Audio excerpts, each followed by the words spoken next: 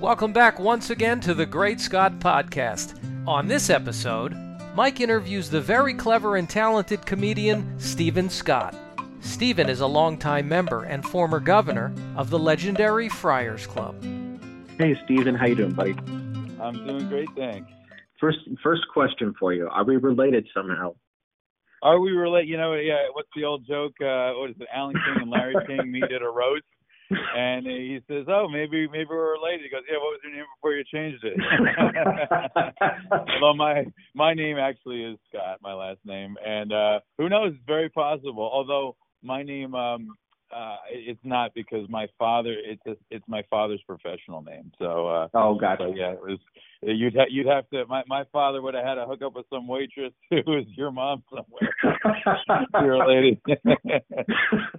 So, Stephen, what has been up these last few weeks for you? What all have you been up to? I have been cooped up just like everybody else, social distancing and self-isolating.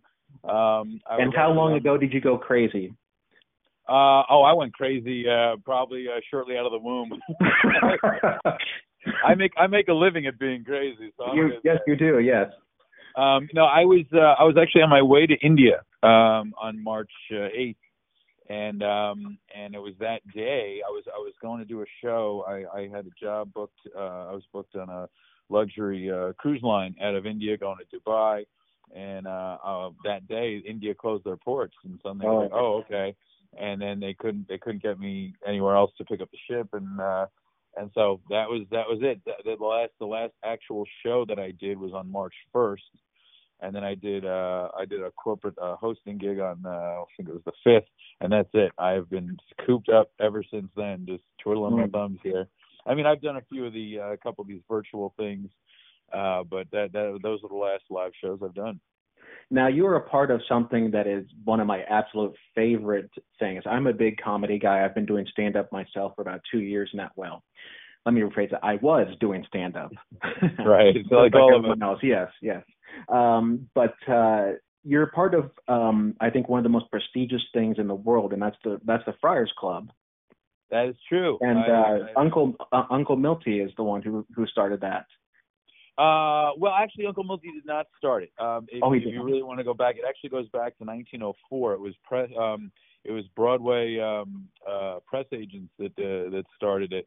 And it grew and grew, and it started to include members of the entertainment community, Broadway, vaudeville, and eventually it leaned toward having a pretty big comedy event with people like Milton Berle, of course, George Burns, et cetera, et cetera. Yeah. But Frank Sinatra, we have singers, actors, it's everybody.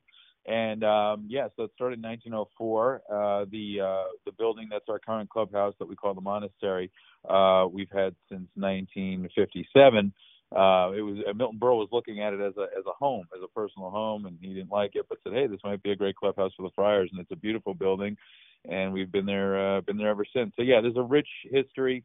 Of course, with the roasts and stuff, it has a rich comedy history, and yeah, it's a great place. And certainly, once we're allowed to reopen again, if you're in this part of the world, we'll have you over as my guest. Oh, I appreciate that. Are you guys going to be doing roasts again? Again, yes. We had one scheduled for June, which obviously had to be indefinitely postponed, but it will happen at some point once we're allowed to reopen. Can you say who it is? Well, it was I think it was publicized. So it was Al Sharpton. Oh, okay. It was going to be a unique roast because it was a election year, and so you have what was funny. It was going to be all the MSNBC and the Fox News people all together. I think Hannity was going to be the roast master or something like that. So it was going to be a unique combination of these people who are friendly when the cameras are off, but not politically. And it was like, okay, this will be interesting. So yeah, we had a lot of big names that were attached to be there for it. And I remember one roast that you did, Betty White. I think that was like a few years ago. Yeah, that was about 6 years ago. 6 years ago, yeah. And one of the jokes was that Betty White is so old, the color white is named after her. Yeah, that's pretty. Actually, that's funny. I wonder who said that. That's a good. You know what? It's funny because it's funny and it's clean. You know, at the roast they can get a little raucous. So that's a very funny joke, actually. And actually, now that you bring that up, I mean, I do appreciate your style of comedy and your demeanor of comedy, because like you say, I mean, you turn on any station like Comedy Central and they'll use every four-letter word in the book, and I've had Rich Little come on the show here, and I just have to say thank you for what you do for the comedy of keeping it clean, not beat you over the head type of comedy. Oh, thank you, Michael. It's nice you say, and I'm proud of that. And look, there's a time and a place for stuff. I mean, obviously, I've done. It's funny, the roasting. I've done roast. I got to roast Jerry Lewis a bunch of years ago, and on the big roast, and I was the roast master for the Gary Busey roast about 3 years ago, which was a big honor. And there, in that environment, you loosen up a little bit because it's appropriate for the thing. But typically, when I go out there, and especially, it's one thing if I'm playing a comedy club in the city. I can loosen up and do what I like. But when I'm doing a corporate gig, or I'm doing a country club or a synagogue or a cruise or whatever it might be, you have a real eclectic mix of people, and they don't want to hear that kind of stuff really. And I always tell young comedians, if you want to make a living in the comedy business, learn to write clean. You can be dirty when you want on your time, but when you're getting, be able to write clean, because the highest paying jobs are the ones where they're going to ask you and say, look, we need you to be clean. And if you can't do it, you're not going to be able to take those jobs. So yeah, I'm very proud of that. And it's one of the compliments that I get often when I do those kind of venues. They say, we usually don't like comedy because it's too different. Thank you for being clean. And they go, oh, you did a whole hour show and you didn't say one bad word. I was like, I mean, that's, so I am very proud of that. So thank you for pointing that out. Was there ever a time for you where you weren't clean? No, I mean, look, I curse like a sailor in my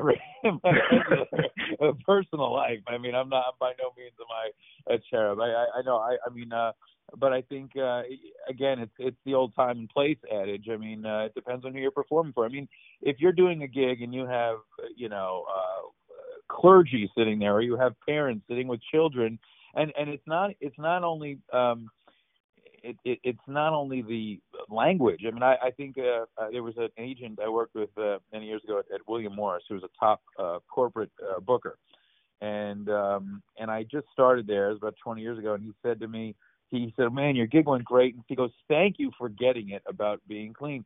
He goes, "I have so many of these young comics, they just don't get it." He said to me, he goes,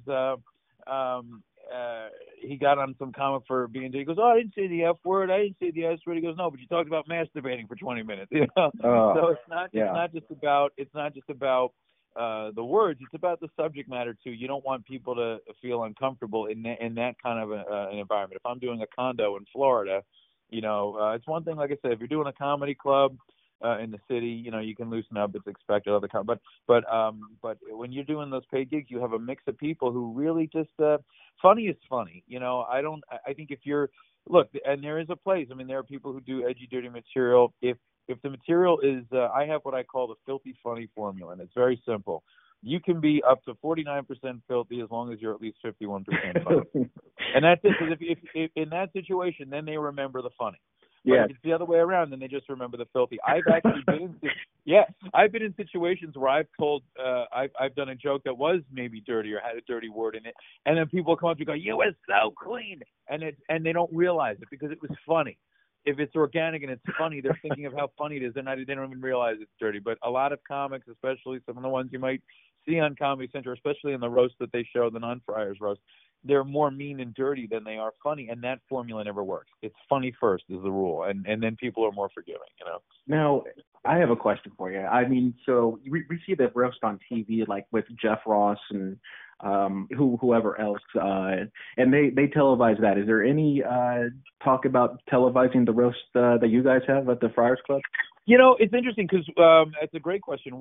So what happened was, just to give you a little bit of the backstory, the roast started, they started back in the day, probably in the 30s or 40s, and they were always in-house events, and they grew, and they were major events, and they were usually luncheons, and they would be in the afternoon on a Friday, and you'd get all these major celebrities, and they were non-publicized events. They were private, which is one of the reasons. I mean, I've heard some roasts, by the way, where Johnny Carson is like the roast, and he's cursing like a sailor. And he was Mr. Clean, but in that environment, among his friends, he could be like that.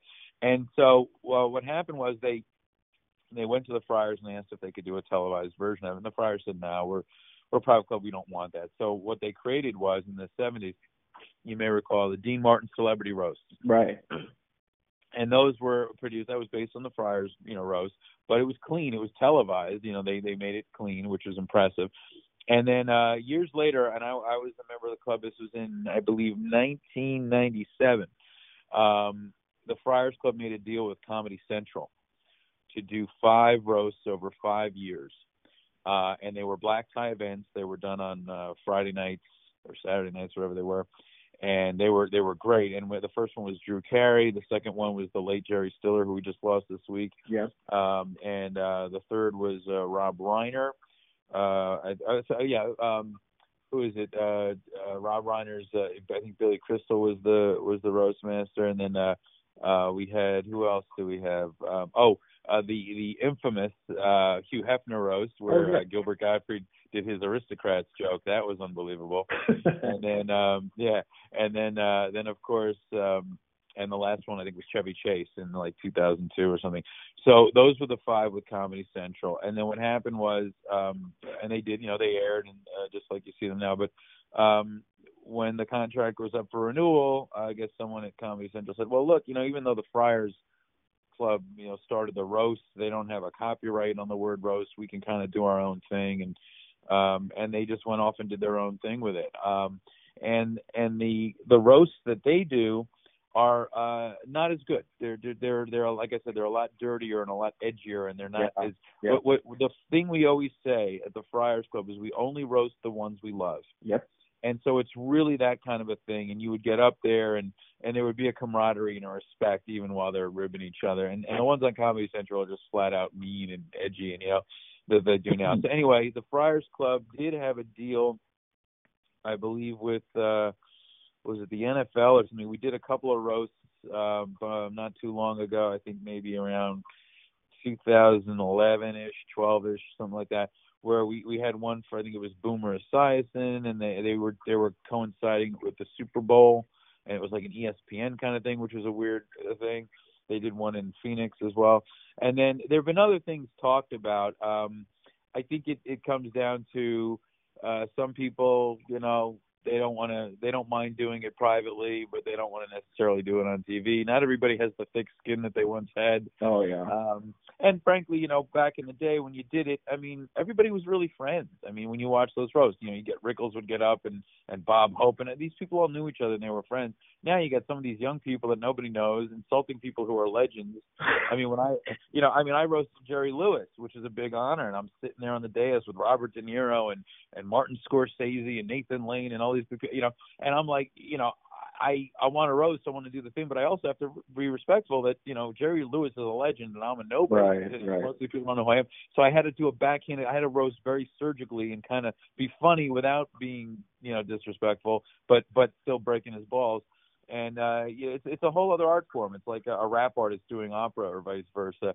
So I went to every single roast since I've been a member, and except one. I missed the Jack Black roast because I was no. That was the only one I missed. Otherwise, I've been to 25 roasts or whatever the amount we've done, and I participated in a few of them. But it's a whole style. I mean, I learned how to do it because of the Friars Club, and frankly, Jeffrey Ross, who I think would agree, and I just did we did a show for Larry King. I guess this was back in November for his birthday. Jeffrey Ross's career, in large part, is what it is because of the Friars. Because when I first met Jeffrey back in I guess 95-ish, he was a great comic. He had just done Letterman, but he was doing regular material. And then he got the opportunity to do the roast, and that became his niche, and then he became the roast master general. So the whole angle of him being a roaster came about because of the Friars Club. And there's a few people, modern, comedians today that largely because whose careers took a big turn because of the roast. And Jeffrey Ross is one of them. Lisa Lampanelli's another. They put her on the Chevy Chase roast, and then everyone knew who she was.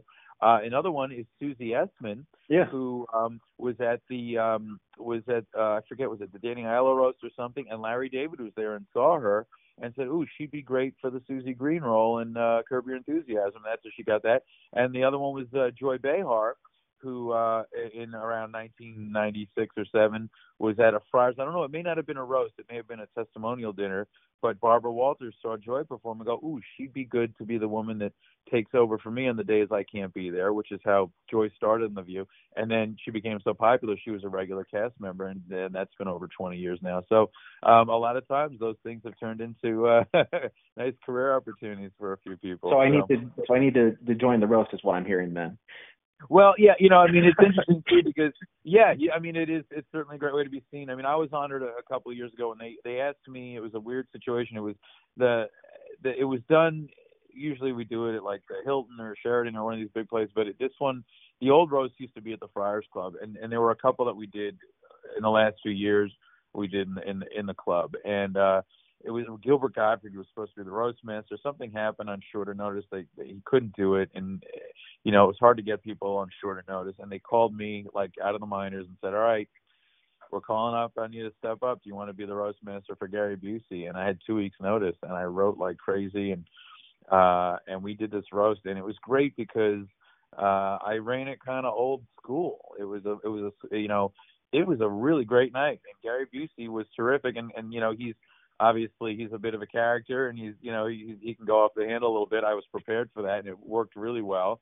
But I was honored to step up on this tradition that is so special and has been kind of, in some respects, abused or misused.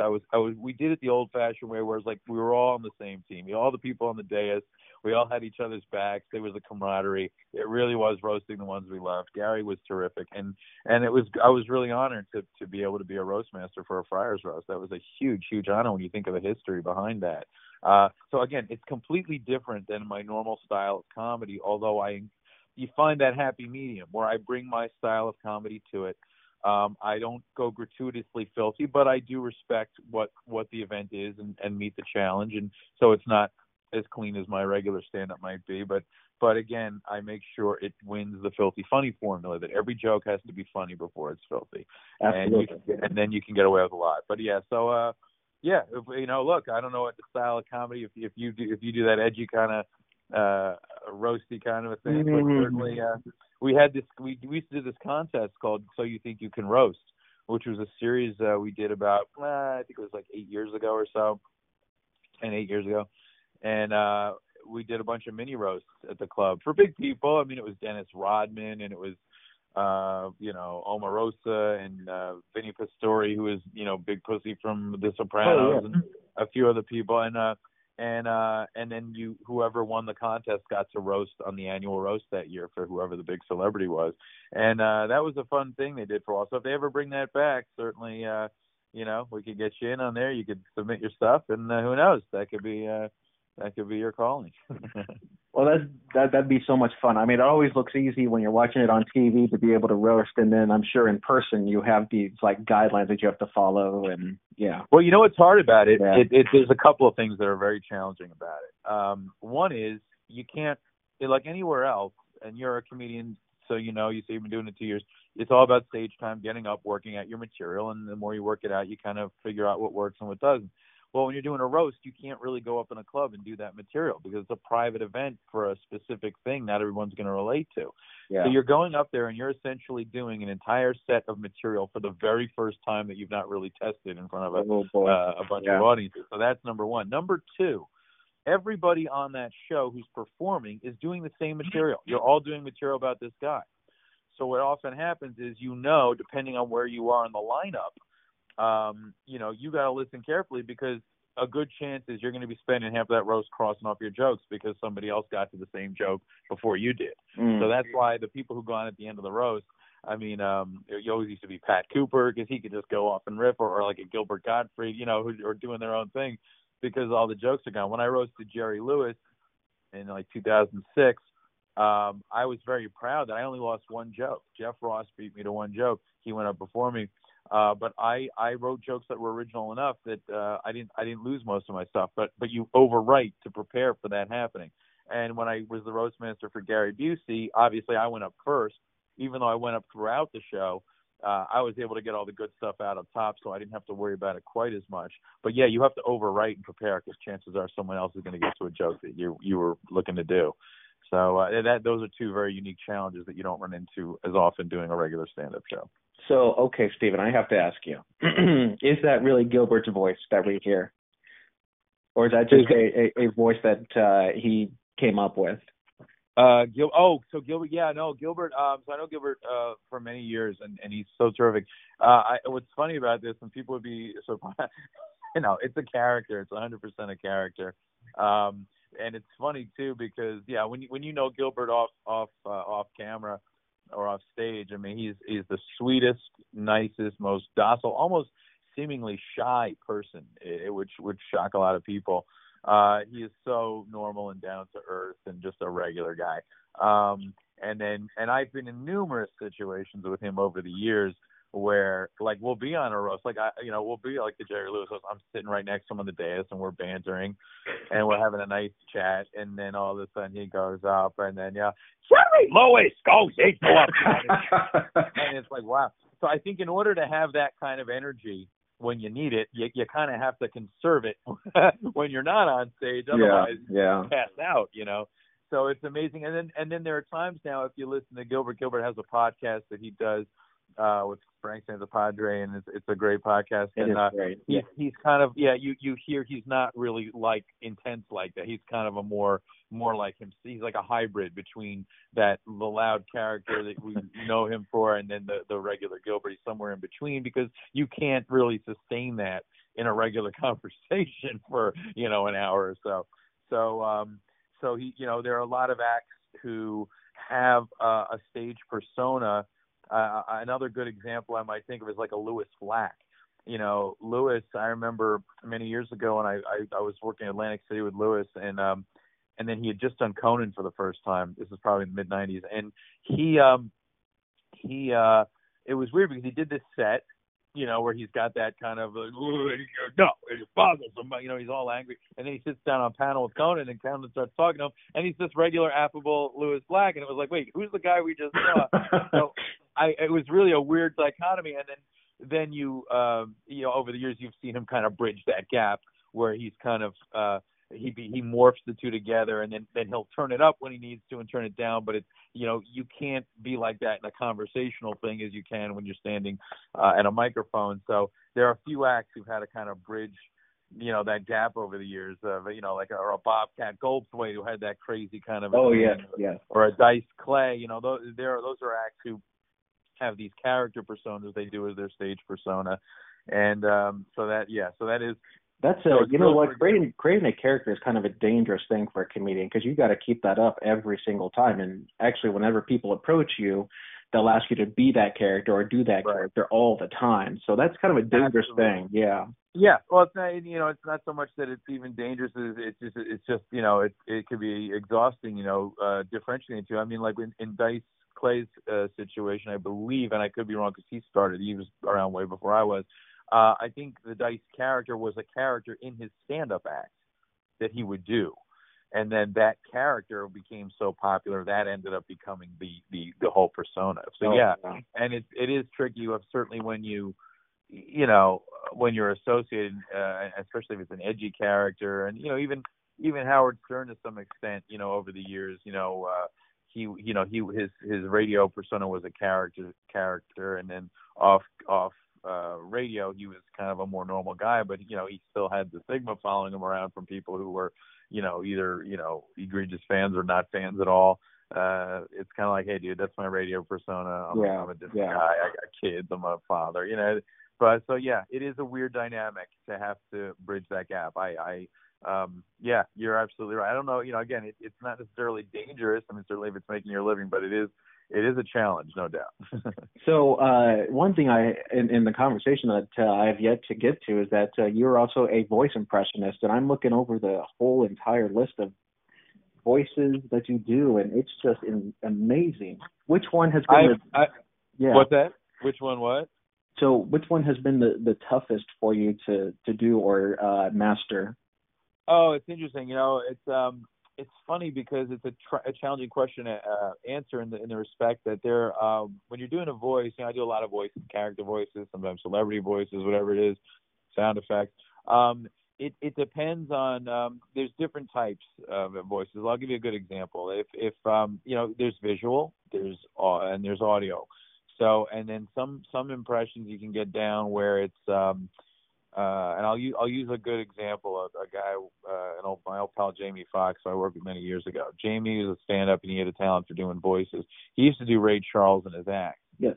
And but there's a very big difference between doing Ray Charles on stage in a comedy show versus playing him in a film and winning Oscar for Best Actor. You're not doing the impression like he became Ray Charles. It was unbelievable. I mean, you forgot you weren't watching Ray Charles. Mm-hmm. So when you do an impression, if you're doing it on stage, you want it to be funny. Something you have room to make it a little caricature. But if you're standing on stage, people are seeing you. So is it just the voice? I have some voices where I can nail the voice, but other ones where I can do the face or I can do the mannerisms, and then some I can do for a line or two where they're dead on, and then others I can speak fluently where I can carry on a conversation. So it's interesting, and some voices evolve. Like a Donald Trump, for example, is a good example because I remember years ago when he started doing The Apprentice, and I had I was able to do his voice back then before anyone else was doing it. I had it down; it was really accurate. And then what it is now is like completely different. It's evolved. I mean, he's become obviously a different person over the years, and from both being a reality star to being a president and what he says and how he says, it's become a lot more caricature now because he's changed. So I looked at something recently where I saw myself doing the Trump from like 2004, and it's like completely different than it is now because it evolved. So sometimes you have to evolve with the person if you're going to do the voice. But it's interesting. Some are challenging. I listen to Governor Cuomo every day, and I listen to him, and that's a challenging one. I was trying to get that one down, and I'm like, oh yeah, that's not so simple. Sometimes they come to you, sometimes they don't. Some take more work, and it's they're all different. They're all I can't really pinpoint one as being the most difficult. And some might be difficult for the voice, and others might be difficult just for the face. And there's different aspects of it. So yeah, there's I don't have a simple answer as to pinning it down to one particular voice, and sometimes I've had to do jobs because I do a lot of voiceover work. Well, they'll hire me to do a voice of somebody. It might not be someone I know, and I have to match it. I have to listen to the voice and kind of get it down. And I'm pretty good at doing that. So those can be tough sometimes when it's for a commercial job. And they're like, okay, we need this kind of voice. Can you do? And I'm hearing it for the first time, and I'm just trying to get it down. If there's something I can sink my teeth into, when you're on stage doing it for comedy, it's funny. You don't. How do I explain? Okay, I'll give you a great example. This is the best example I can give you. Arnold Schwarzenegger. Okay, Arnold Schwarzenegger. I have gotten jobs and lost jobs because of that voice. I'll tell you why. Yeah, I'll tell you exactly why.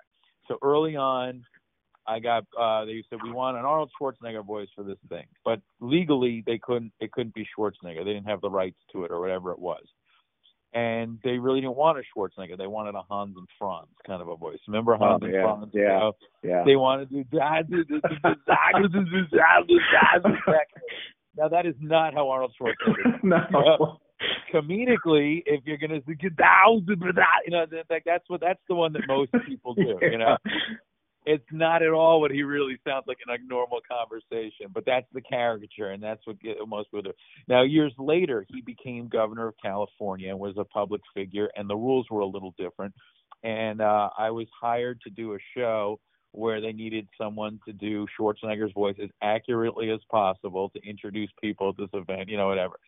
So I booked that job so the first jobs I lost because my Schwarzenegger was too good and too accurate, and they wanted the Hans and Franz.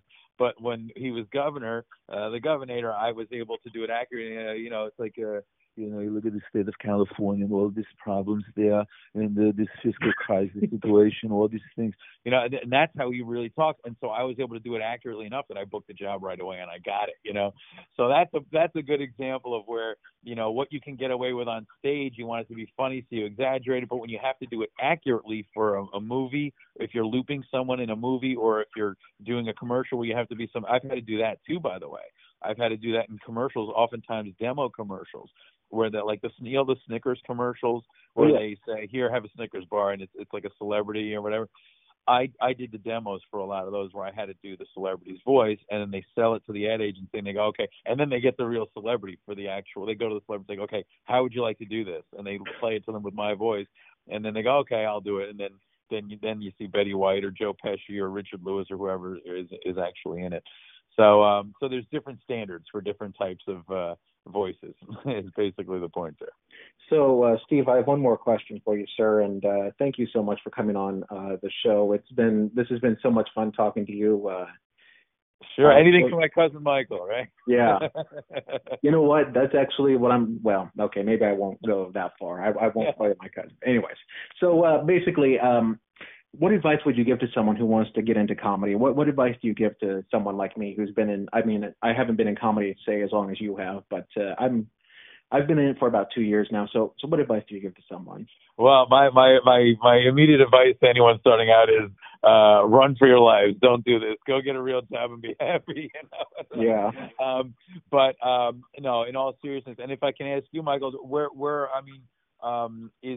there's a difference between doing stand up on your free time, developing, and doing it where it's your actual livelihood. And I think so. I would ask the person first, what is your goal? Do you want to do this?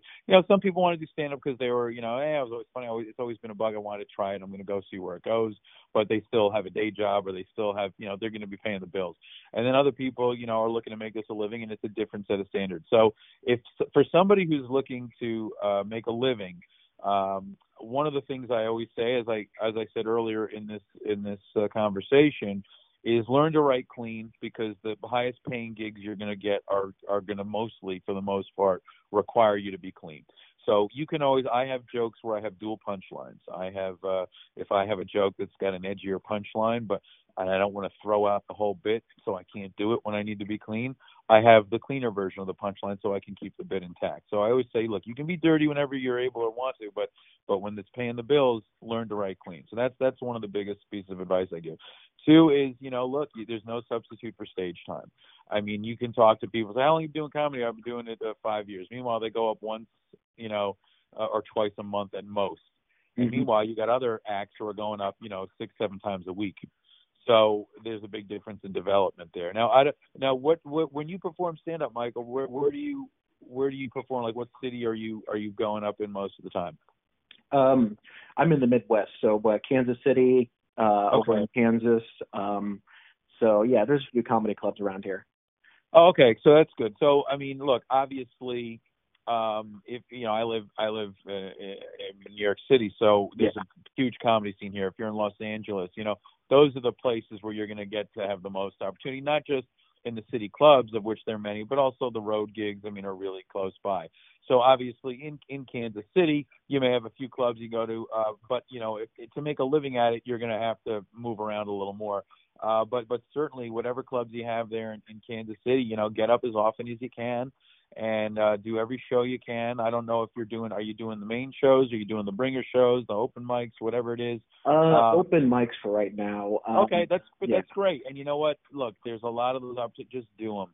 The more you get up, the more the better you get. There's no substitute for mileage. And always be writing. People forget a lot of times. And I just had this conversation the other night with a good friend of mine. I did her show, and we were talking about that. There's no substitute for the writing. You have your content, and then you have your character, as you discussed with Lewis, and you have your communication, your connection, all the different facets of a stand-up comedy routine. And some people try to say, I'm a storyteller. No, then go tell stories in a cafe. If you're at a comedy club, you're a joke teller. So you always got to be mindful of the jokes.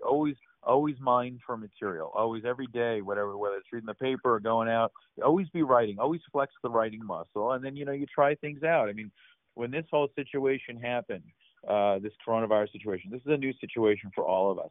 I had a situation where, and thankfully it worked out. My mom had COVID, so she recovered miraculously. She's 75 years old. Wow. And so, she made a full recovery, and I was able to, celebrate Mother's Day the other day, and it had a whole different meaning. But when this first happened, I was kind of down. I didn't feel like being funny. I didn't feel like writing jokes. I was like, this is messed up, and I was down. And then eventually some funny things start to happen. You start making observations. And then I did my buddy's show last week, virtual show, and I did all this brand new material that had just come from, the week or two before that I was just trying out for the first time based on my experience. So even whatever situation, you can always be writing, always have ideas, and then go on stage and try it out. And eventually, look, you get better. People start to notice. And I say, hey, I'm doing a show. Why don't you come over to my show next week? And blah, blah, blah. And it just develops. And look, and back to, your point about the advice, is as long as you have means to pay your bills, okay, then you don't have that pressure of, then you can just take it at your pace, develop as much as you can. And if at some point you're fortunate enough where you can quit whatever the day job is and actually make your living as a stand-up, then mazel tov, But if always have something that because if you're making money doing whatever it is you do, you're going to be relaxed. You're paying your bills. And then this is now a hobby you can develop as hard as you can. And if it gets good enough to become a career, wonderful. But don't put yourself in the situation where it's do or die, and because it's a really hard business. There are going to be, it's not like a straight line. I mean, it's a roller coaster. And you are 1 minute, you're slowly going up in the right direction, and next thing you're careening at 60 miles an hour straight to the ground. And you're upside down, and then you're pulling to the left and right. And I could go through the whole, I just celebrated 25 years in stand-up. And congratulations. Thank you. And you could be at the very top. I mean, the pinnacle, a holding deal with a major studio, doing a TV show with 2 major A-list celebrities. And then like a year later, you're like, oh my God, well, I'm trying to scrounging for work. And then all of a sudden you're crying and going, wow, I can't get anything going. And then, a couple of months later, you got a TV pilot on a network, so it literally, you just have to be able to be a strong person to realize that it's not going to be steady. It's going to be all over the place. You're going to have ups and downs. But if you really believe in yourself, if you really believe, you just got to keep going. I heard a quote from Cuomo the other day on his briefing where he said, I was quoting Winston Churchill, said, if you're going through hell, keep going. And I thought that was a great quote. I'd never heard it before. So yeah, there are going to be times it is going to be the greatest time of your life, and there's other times it's going to be rough, but you got to see it through the long haul if that's your goal, and just keep fighting, just keep going. And that's, the old, I think Tom Hanks once gave some young actor advice. They said, now, Mr. Hanks, some young actor, what advice do you have? And he just looked at him in one word. He said, persevere. And that's really what it is, just persevere. Keep doing your thing. Keep writing. Keep getting up. And if it's meant to be, it'll be. And maybe I'll be opening for you one day, Michael. That'd be great. That would be fantastic. Hopefully it won't be when we're both old by any means. Yeah, I know, right? Yeah. Well, hey, look, I'll tell you something about this business. There's no retirement in comedy. I mean, I think of how many people are doing this into their 90s. George Burns, Milton Berle, Bob Hope, Buddy Hackett, all these guys, Professor Irwin Corey was 102. I mean, Joan Rivers was in her 80s. She would have kept going. That was an accident when she passed away. Yeah. But, so if you got it, you do it as long as you can. And so we'll take it when we get it. Absolutely.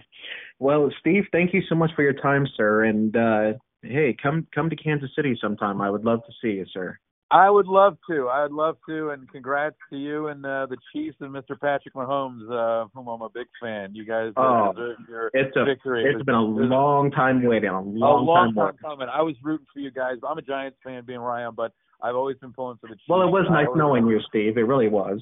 Yeah, right. No, I mean, hey, but I've always been pulling for the Chiefs, and I'm a huge fan of Patrick Mahomes. So I was thrilled you guys won this year.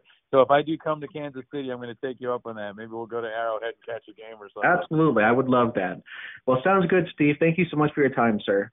Likewise, and stay safe, Michael. You too, buddy. All right, bye-bye. Thanks for listening, everyone. If you like what you heard today, like our Great Scott Podcast Facebook page. That's where you can find information on Mike's upcoming entertainment podcasts.